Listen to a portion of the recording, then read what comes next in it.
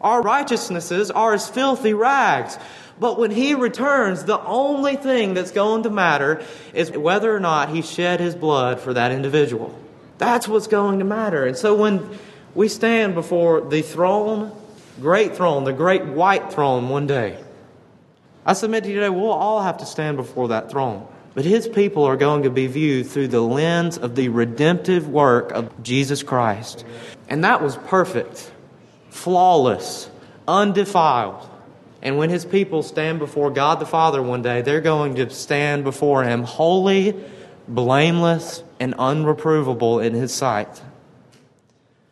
So now that we've observed that, we can establish the fact that when the Lord returns, praise God, He is not going to look at how His children are behaving to determine whether or not they're going to end up in heaven.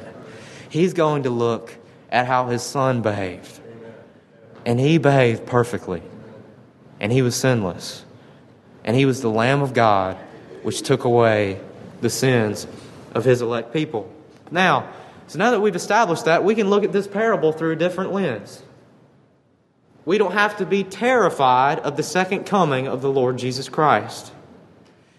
And since this refers to the kingdom of God, this is talking about something else other than heaven, eternity. It's talking about the kingdom of God as we observe it and as we interact within it here on this earth. And so we're told that 5 of these young women were wise and 5 of them were foolish, because they were not prepared for the coming of the Lord. Because the Lord is not going to just appear to us in His second coming. He appears to us in many different ways, hopefully on a daily basis. We're told that we can observe Him in creation. We can observe Him in the mighty things that He's created. I hope we observe Him in the worship service as we gather together to publicly celebrate His grace and His mercy and His goodness to us. I hope we see Him there. When He returns for the second time, you're not going to have to worry about whether or not you miss Him. That is going to be something that everybody sees. Every knee shall bow. Every tongue shall confess that Jesus Christ is Lord. Because that is going to be an earth-shattering event. The skies will split and the clouds will part and there will be the massive earth-shaking sound of a trumpet. We're all going to know that He has come. We're not going to have to worry about missing that.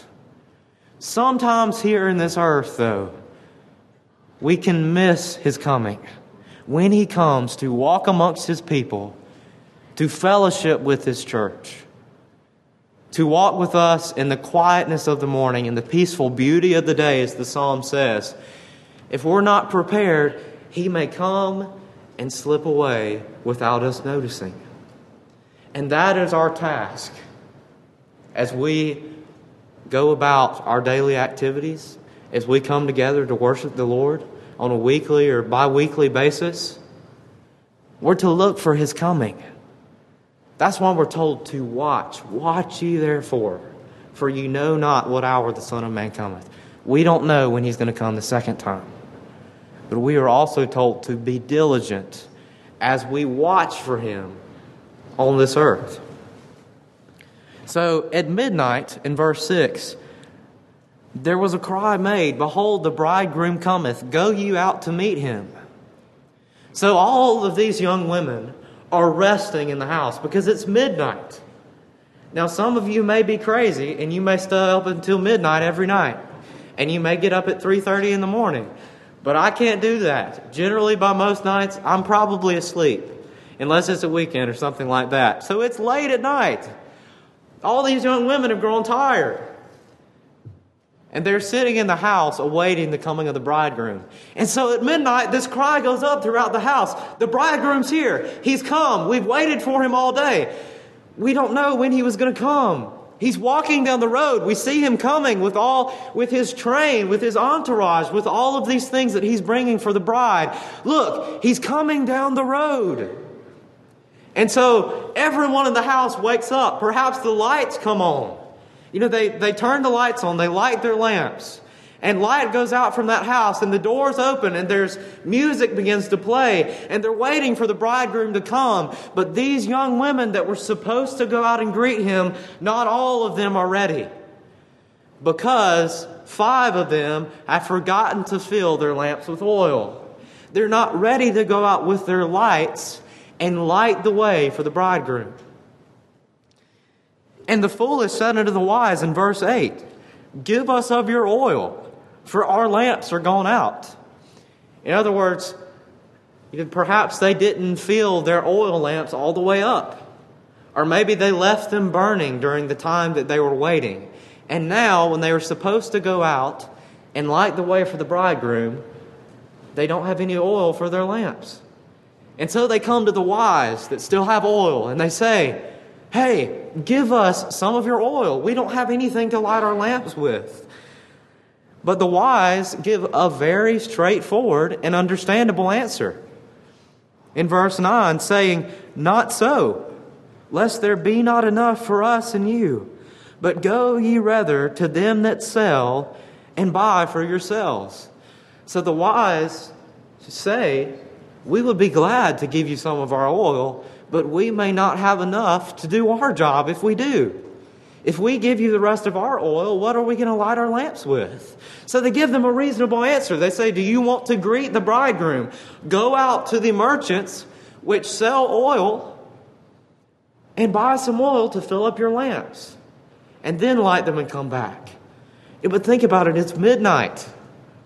Are there going to be any merchants with open stalls that will sell them oil to fill up their lamps? No, they're not. So their lamps have gone dark, and they don't have any immediate way to access what they need. And so they miss the penultimate moment, the moment when the bridegroom comes to celebrate with his bride. And so the foolish went to buy, and the bridegroom came, and they that were ready went in with him to the marriage, and the door was shut. Because you see, the kingdom of God is compared multiple times. The kingdom of heaven is compared multiple times to a feast, to a marriage. Because I believe Christ, in his mind, he wanted to use an analogy that we would understand to symbolize how joyous and how great of occasion it is when the people of God come together and they wait for the pending appearance of the bridegroom. Because it's a joyous occasion. But these other 5 young women, they just were not ready. And afterward came also the virgin saying, Lord, Lord, open to us. Or the 5 foolish young women who didn't remember to keep their lamps filled came to the shut door of the marriage, of the house of marriage. And they said, let us in. We want to come celebrate this moment. We have come to fulfill our task. We have come to welcome the bridegroom.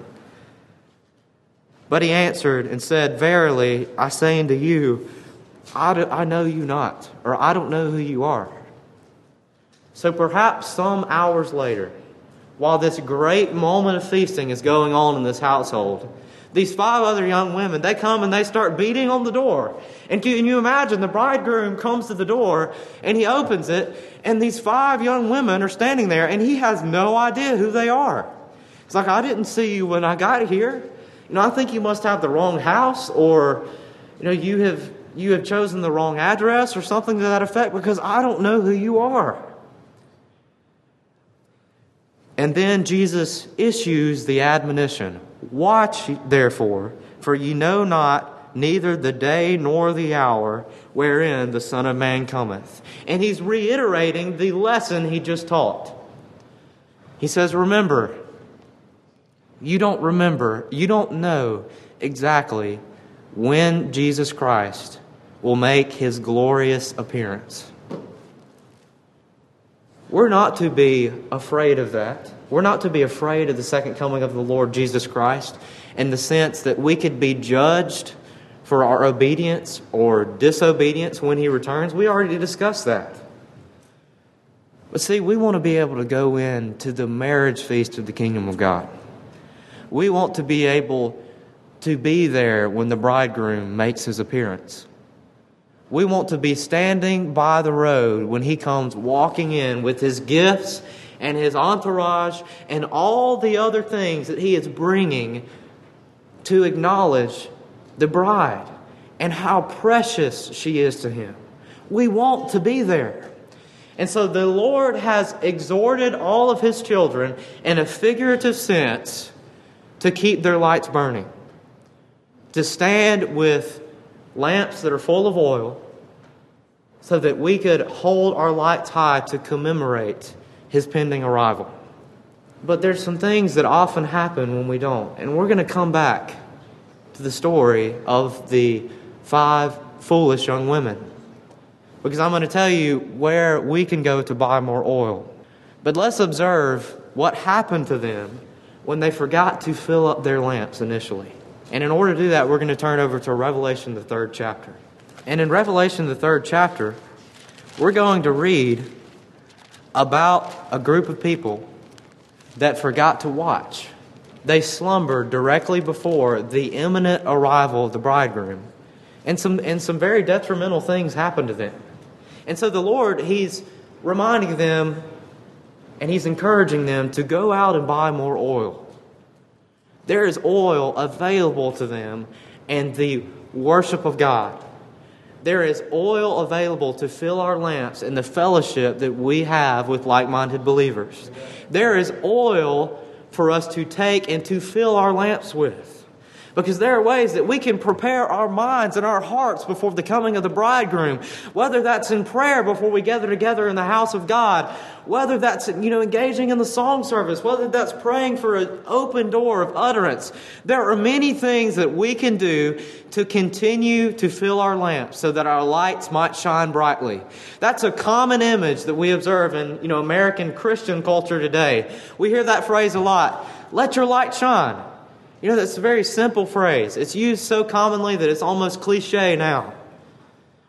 But that is a very important thing to remember when we're awaiting the imminent coming of the bridegroom. That we are to reflect our earnest expectation for His presence.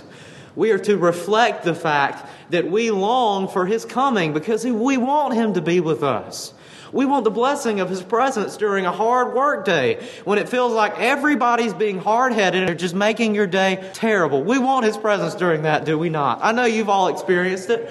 We want His presence when we come home in the evening. You may be tired after a day of work. You may be tired from a long day of teaching your children. You feel irritable and you don't want to sit down and ask a prayer before a meal and actively engage with your family. We need His presence before we come together and worship in a public way. That He could bless our minds to be focused upon Him when we come together to worship. And so in Revelation chapter 3, John, under the inspiration of the Holy Spirit, is recording the words of Christ to the church at Sardis. And he says, beginning in verse 1, "And unto the angel of the church in Sardis write, These things saith He that hath the 7 spirits of God and the 7 stars." Remember, the 7 spirits of God and the 7 stars, that is a word picture which has characterized the Revelation narrative up to this point, because He's speaking to these 7 churches. And He says to the church at Sardis, "I know thy works, that thou hast a name, that thou livest and art dead. Be watchful and strengthen the things which remain, that are ready to die. For I have not found thy works perfect before God. Remember therefore how thou hast received and heard, and hold fast and repent. If therefore thou shalt not watch, I will come upon thee as a thief, and thou shalt not know what hour I will come upon thee." Are y'all hearing this familiar language this morning? "Thou hast a few names, even in Sardis, which have not defiled in their garments, and they shall walk with me in white, for they are worthy. He that overcometh, the same shall be clothed in white raiment. And I will not blot out his name out of the book of life, but I will confess his name before my Father and before His angels. He that hath an ear, let him hear what the Spirit saith unto the churches." So this group of people, they have a reputation of being a living group of people. That is to say, They are physically living. Their hearts are beating. Their minds are working. They go about their daily tasks of work and entertainment. And they are just a living group of people. They are alive. But spiritually, Christ says, you're dead. You've forgotten a few things. Because we're told in John chapter 10 that the thief cometh not but to kill and to steal and to destroy. But Christ comes that we might have life and that we might have it more abundantly. See, Christ comes suddenly as a thief. The thief does not announce himself to those whose house he is breaking into. That would be a headline news story. If a thief came to someone's house with the intention of robbing them of their worldly possessions or perhaps harming them, and he stood at the door and he said, "Hey, just to let you know, I'm here with the intention of taking everything that you have. I'm going to tie you up and put you in the living room floor, and then I'm going to systematically take everything that you have in this house and put it in the moving truck that I have outside, and then I'm going to go sell it. I just wanted to let y'all know." No, a thief doesn't operate like that, does he?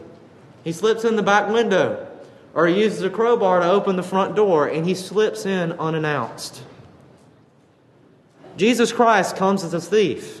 He clarifies with us that I don't come as natural thieves do, to kill and to steal and to destroy. He says, I'm a thief that comes with abundant life. I'm someone who comes suddenly, without warning, bringing life. And so these people forgot that Jesus came as the life-giving thief. And because of that, they've missed His coming. They've missed His appearance. And they have become as if they were dead. Because they forgot to celebrate and welcome the imminent coming of, strangely enough, the thief that brings life. So they have a reputation of being living, but they are dead. So John exhorts them, be watchful. That is to say, regardless of whether or not you've missed the coming of the Lord Jesus Christ here in time, in your church building, in your lives, you may have been blinded by all of these worldly distractions which keep you and often keeps them and keeps myself on a daily basis from seeing the coming of the Lord Jesus Christ. But He could come again. He will come again. That's where the oil comes into play. Because regardless of whether or not those 5 foolish women did not have oil in their lamps when the bridegroom came, He will come again. And so that's what the church at Sardis is being reminded. Be watchful, because He will come again. And strengthen the things which remain that are ready to die. He says there are a group of things in your church that have about kicked the bucket. They're dying fast. And He was like, before they die completely, I want you to strengthen the things that remain.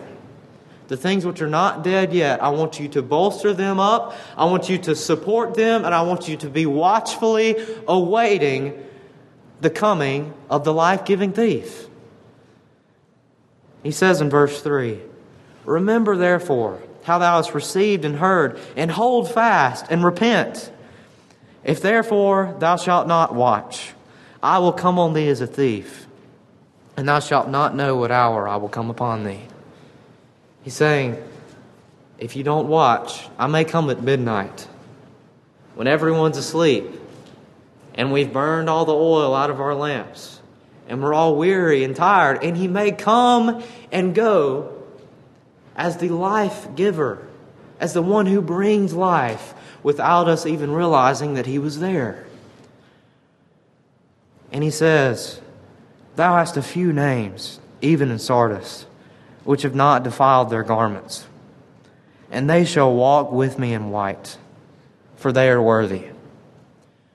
White isn't white a common color that we see at weddings? What color is the bride's dress? It's white. Not only most of the time, the vast majority of the time in our European culture is the bride's dressed white. White's often a supplementary color that you would use at weddings. Some of y'all are going to correct me about that later because I don't even know if white and blue match sometimes. But that's a common color at weddings, is it not? Because it represents purity. It's a color which, it has bright, vibrant tones. It represents the atmosphere of celebration that we often feel at weddings. And the culture of Jesus, and the culture that was still ongoing, and the geographical location from which John was writing also prized white because it's vibrant. It's pure, it's washed clean. We're told that the Lord would wash us clean. He would wash us white. He'd wash our consciences of the crippling memory of past sins and failures, and He would make us worthy to serve Him.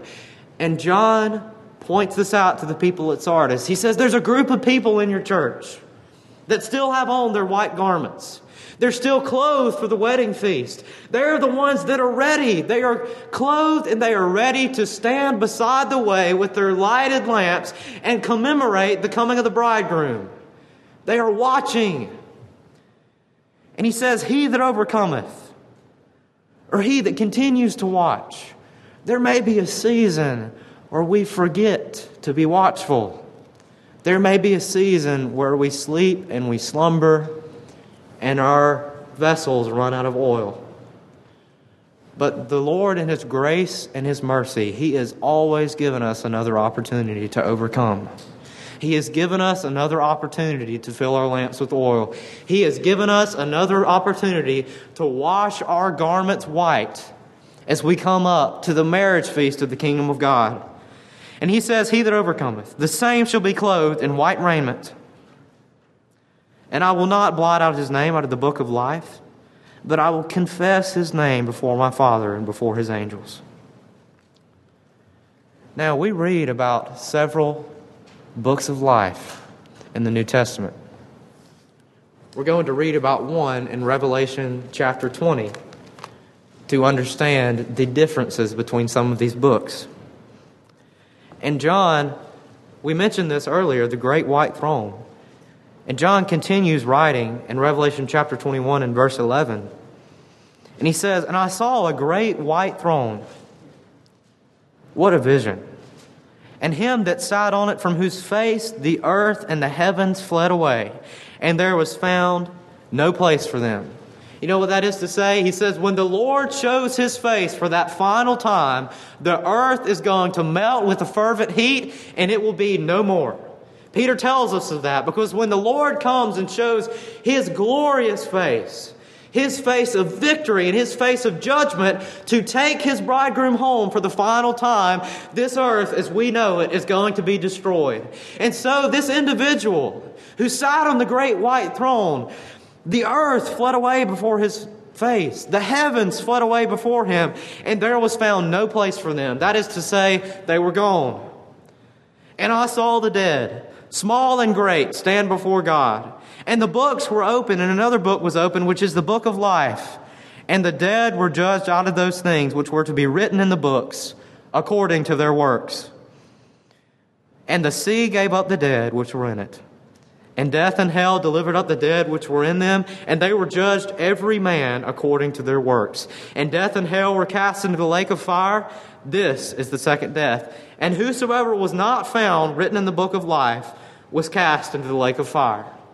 Now again, is this something that the child of God, who feels love for the Lord Jesus Christ in their heart, and who feels conviction over their sins, and who would read a passage like this and quake in righteous fear over their own sins, is this a passage they need to be afraid of? No.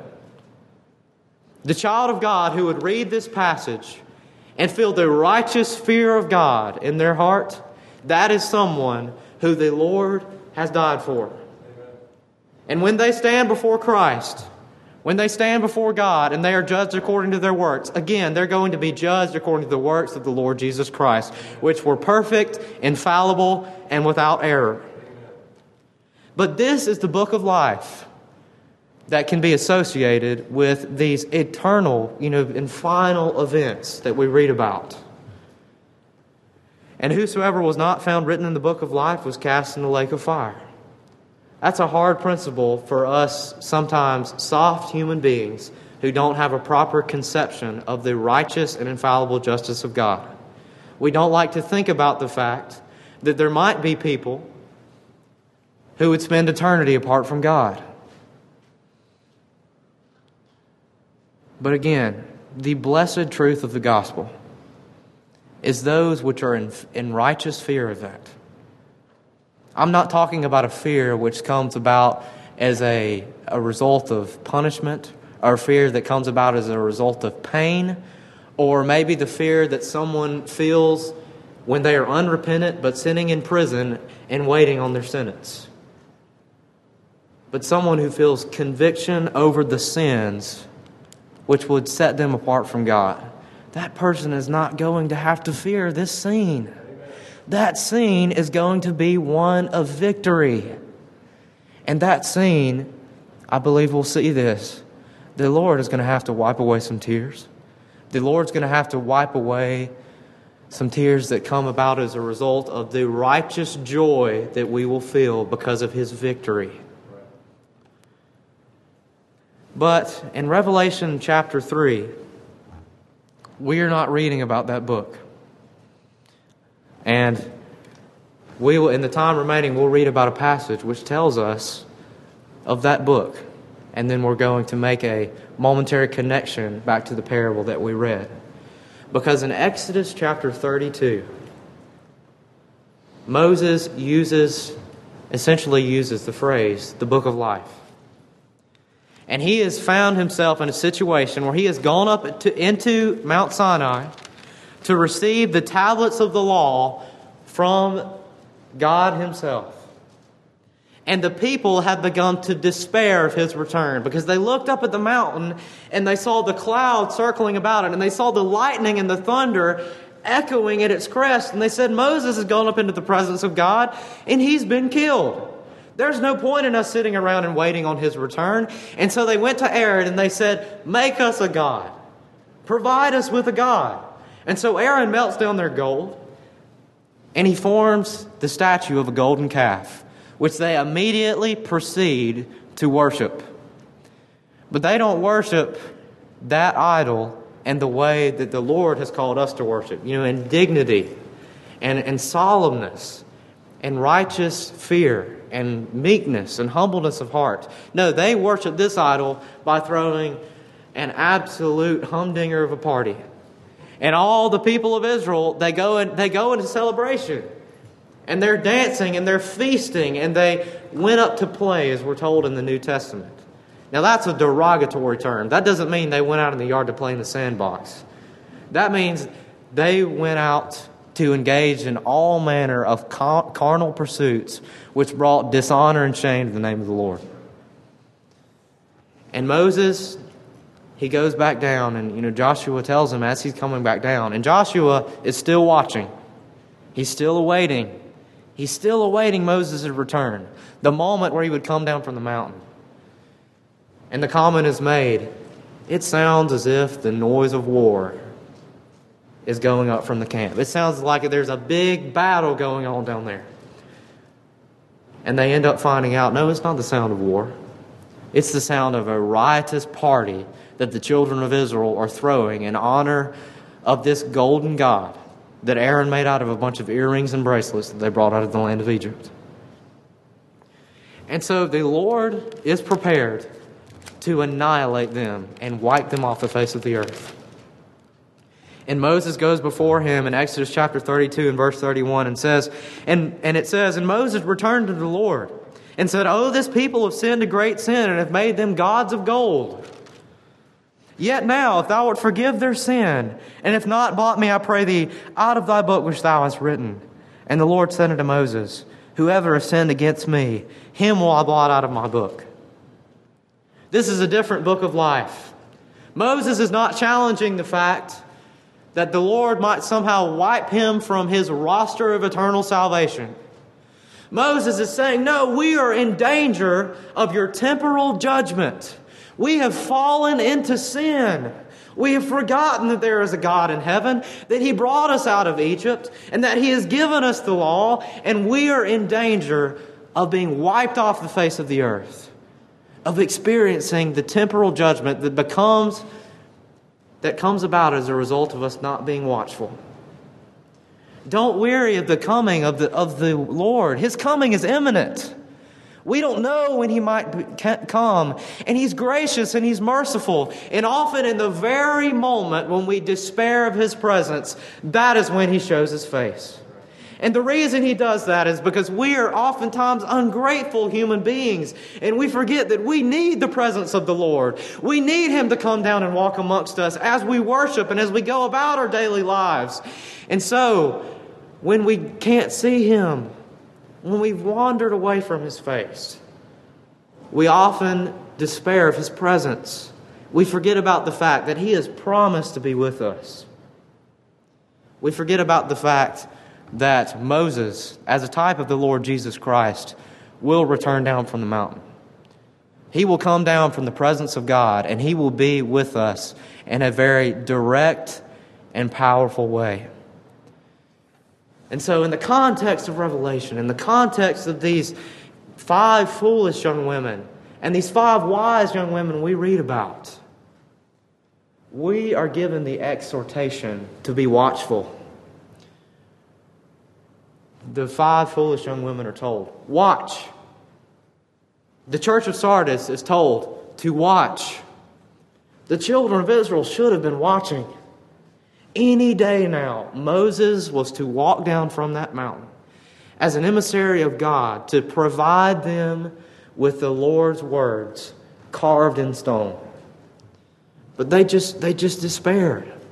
They looked about at these chaotic circumstances and the thunder and the lightning and the wind and the booming voice of God issuing from the mountain. And they said, Moses has gone up into that mountain and God has killed him. He's never coming back. So we'll make us a new God. No, the return of Moses was imminent. Moses was coming back. The return of the Lord is imminent. The showing of the Lord's face is imminent. And we are called to watch for that. Because the kingdom of God is a glorious marriage feast. No, it's still the kingdom of God established by God. The gates of hell won't prevail against it. But it's made up of imperfect people. We have problems in the church oftentimes because the church is made up of sinners. We have problems in the kingdom of God because the church is composed of sinners. For that reason, we often have issues inside of it. And the Lord has not come to take His bridegroom home with Him in perfection and glory. Because Revelation tells us, John sees a vision of the bridegroom of the Lord, the bridegroom and the bride coming down in all perfection, and they meet together in perfect fellowship, unhindered by sin and unhindered by error. And they fellowship in that way for all of eternity. We are able to experience a small portion of that as we go about our interactions one with another on a daily basis. In the public worship of the Lord Jesus Christ, when He comes and He shows His face and He blesses us with the presence of His Spirit, that is a coming for which we are called to be watchful. He comes as a thief in the night that brings life. He doesn't come to steal and to kill and to destroy, but we ought to be longing for the coming of the life giver, because He is the one that brings oil to light our lamps. He is the one that is able to wash us and clothe us in white garments. As we close, we're going to read one more passage from Joel, the 2nd chapter.